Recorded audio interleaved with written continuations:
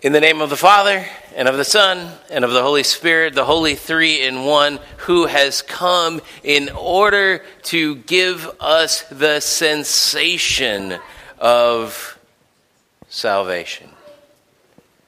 Dear brothers and sisters in Christ, we started off this morning with a question. That question was, did you feel that? Which maybe you were kind of wondering, oh, well, what was I supposed to feel? You know, it's kind of a scary question, right? When somebody says, did you feel that? And you're like, no. What was I supposed to feel there? Yeah, what was I supposed to feel? The earth moving under my feet? Is there an earthquake? Was I supposed to feel something else?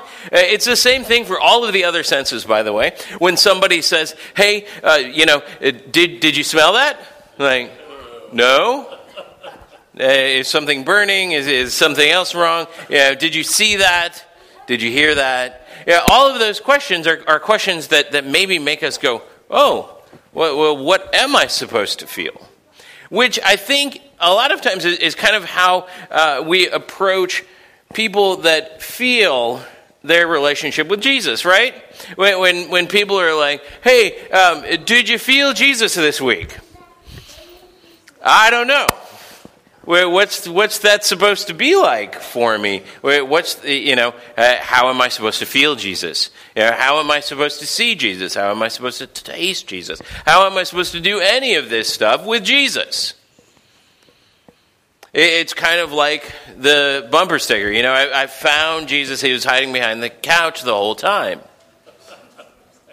That bumper sticker plays with this kind of reality of like, well, what are we supposed to feel about Jesus? How are we supposed to engage our senses in this relationship that we have with Jesus? Because on one level, it's kind of hard for us to perceive that. Because our relationship with Jesus is sort of unlike our relationship with most of the other human beings that we know, right? Most of the other human beings that we know, we are able to reach out and touch them. To know what it's like to give them a hug. To know what they feel like. To know what their body temperature is like. To know all of those different things. But we have a hard time doing that with Jesus. We have a hard time really even perceiving what we think Jesus is supposed to look like. Because a lot of us have pictures of Jesus, even in our homes, that make him out to look like a, fairly fair-skinned white guy. Which is probably not all that historically accurate. He was a Jewish carpenter. Probably looked like a buff Seinfeld.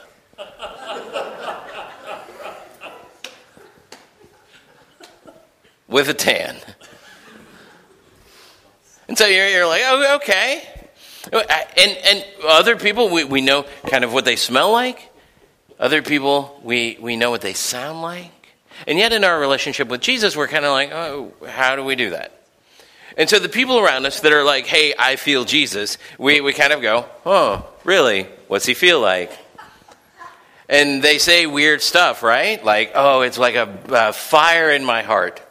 Which sounds terrible, by the way. Your heart is burning. Metaphorically, you go, oh, that sounds great. Realistically, you go, that sounds amazingly painful. And so, what do you do with that? And when people are talking about that burning sensation inside of them, what is that? Well, really what that is gets into this thing called Gestalt psychology. And Gestalt psychology especially says that your emotions are connected to your body, that's something special about your emotions, that it's distinct from your rational thought in that your emotions actually have this connection with how your body responds to those emotions. So if you're afraid, you jump back in fear because your muscles tense up and you jump away. You go into this fight or flight thing. Or if you're feeling stressed, you all of a sudden start to feel that in the back of your neck or in your shoulders or wherever it is that you feel stress. Or when you feel like you're in love. And you feel this in your heart, this sort of like, oh, there's that different feeling. And so that's usually where we kind of put Jesus is, hey, I've got this feeling about him. It's not necessarily a feeling of when I reach my arms around him and I hug him. It's not necessarily this feeling where I feel like I'm smelling him or I am feeling what his arms feel like, but rather it's a feeling that is within me. And that feeling appears to be what Philip is working with. Philip here is working with this kind of feeling of Jesus, his Holy Spirit, that Philip is being very sensitive to. Because when you read the story, what's happening here is that Philip is all of a sudden struck by this feeling, struck by the Spirit, and the Spirit tells him, go, and doesn't even tell him exactly what he's supposed to do. He just says, go, and there's going to be this guy. And so you get this sort of sense of Philip going, well, I guess I have to go. And we've had that experience as well, where we've been like, okay, I don't know what it is, but I just feel like I have to go. I just feel like I have to move somehow. I just feel like I have to go to this place. And Philip just goes, hey, I'm going to go with that feeling. And so then he goes and he actually sees this Ethiopian eunuch, this person who really has no business being a part of Philip's story. Philip is a good Jewish boy from Galilee, Jerusalem area. He was taught probably from a young age to fear people that are not Jewish. Yeah, stranger danger. And this Ethiopian guy does not look like he's Jewish. And so Philip is probably like, oh, I'm going to stay away from it, but I guess I've got this feeling. And on top of that, I mean, Philip probably didn't know this right away, but this guy's a eunuch. And being a eunuch is a double whammy. Not only is this guy Ethiopian, but he's a eunuch, which is especially cursed. But yet, Philip is like, hey, I've got this feeling, and I'm going to roll with it. I've got this feeling inside of me. And then he starts to use actually his other senses. Because we all think that it's sort of magical, that Philip just kind of strolls up and he's like, hey, I knew you were going to be reading that out of Isaiah, and hey, let me tell you what that's all about. I think it happened much more like this. The Holy Spirit was like, go. Philip was like, okay, I guess. Spirit was like, hey, there's an Ethiopian eunuch there. Philip was like, if you say so. I'll get a little closer. Just enough an earshot. And then he overhears perhaps what the Ethiopian is reading. And he's like, hey, that sounds familiar. Now, probably what's happening here with the Ethiopian eunuch is he's this kind of person that's called a God-fearer. He's not ethnically Jewish, but he has found the Word of God and has said, this is something that I want my entire life to be around. I believe that this is really the true God. And so he's probably come to Jerusalem so that he could experience the Passover, perhaps even for the first time. And he's coming back with, well, kind of a gift from the gift shop. He stopped at the duty-free store and he picked up the scroll of Isaiah. And on his way back, he's reading this. He's like, okay, I'm going to start to read this.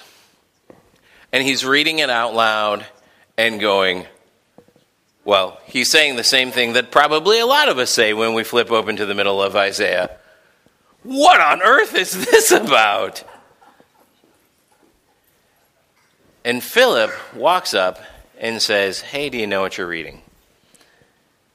Because he's using his senses, and he's going, okay, I can hear this guy, what he's saying. Hey, do you know what you're reading? It sounds like you're lost in this.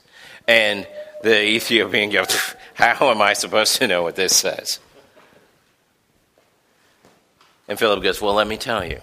And starting there, he started to talk to the man about who Jesus is and what Jesus has done and all of that good stuff.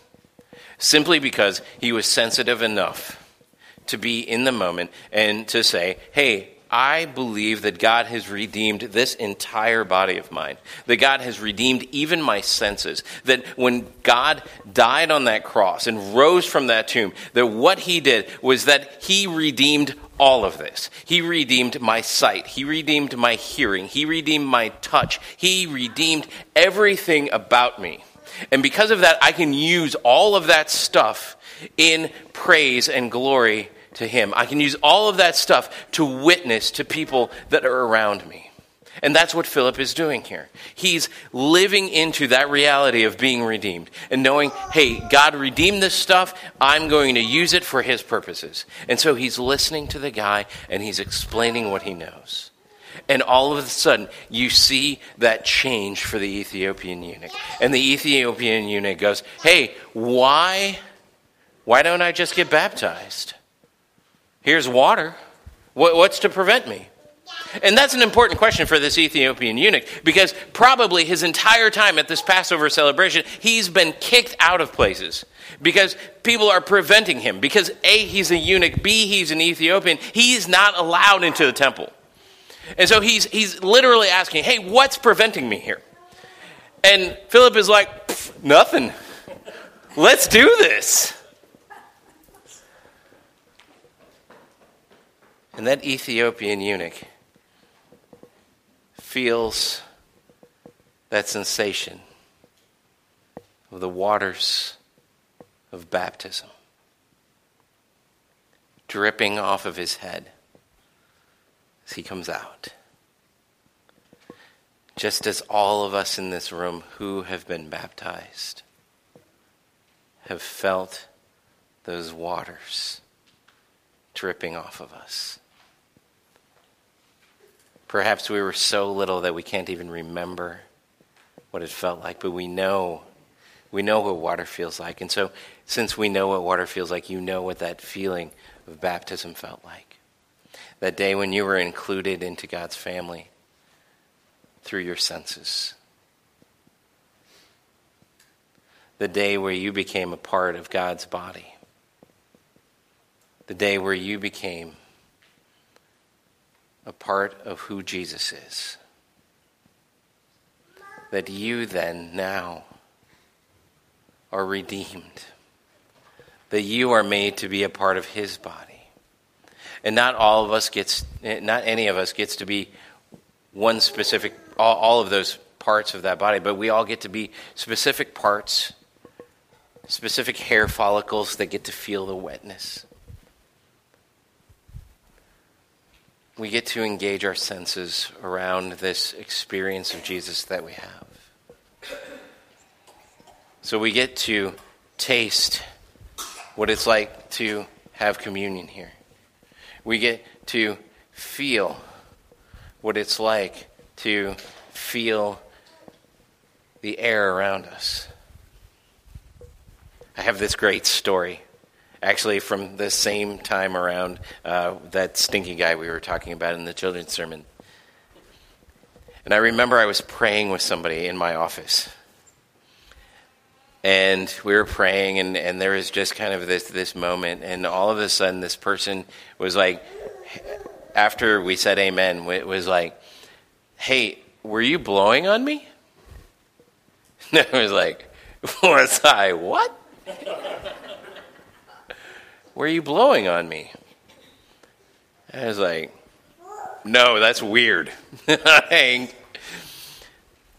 they were like, because I felt this air. Yeah, it could have been the air conditioning. But maybe it was the Holy Spirit. We get those moments with our senses that let us know that Jesus is here. Let us know that Jesus has included us into his body so that we can go out into this world. And we, like Philip, can be sensitive to the people around us. We can listen to them. We can hear them. We can wonder what their struggles are, and we can ask them questions just like he did. And then maybe one day we get to share those sensations that we have with them.